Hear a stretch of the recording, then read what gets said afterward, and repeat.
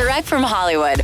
One of 2021's fastest rising singer-songwriters is Tate McRae, a 17-year-old phenom who's winning critical praise and more fans by the day. And while other people might be wowed by her talent, Tate sometimes struggles to fully appreciate her own creative accomplishments. She tells Atwood Magazine, "I'm never really satisfied with what I do, and sometimes it'll take me years before I can really be proud of something.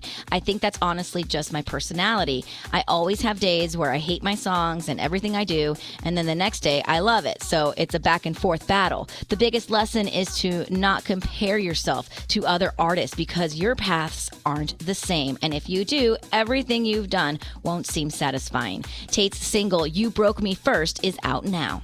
That's Direct from Hollywood.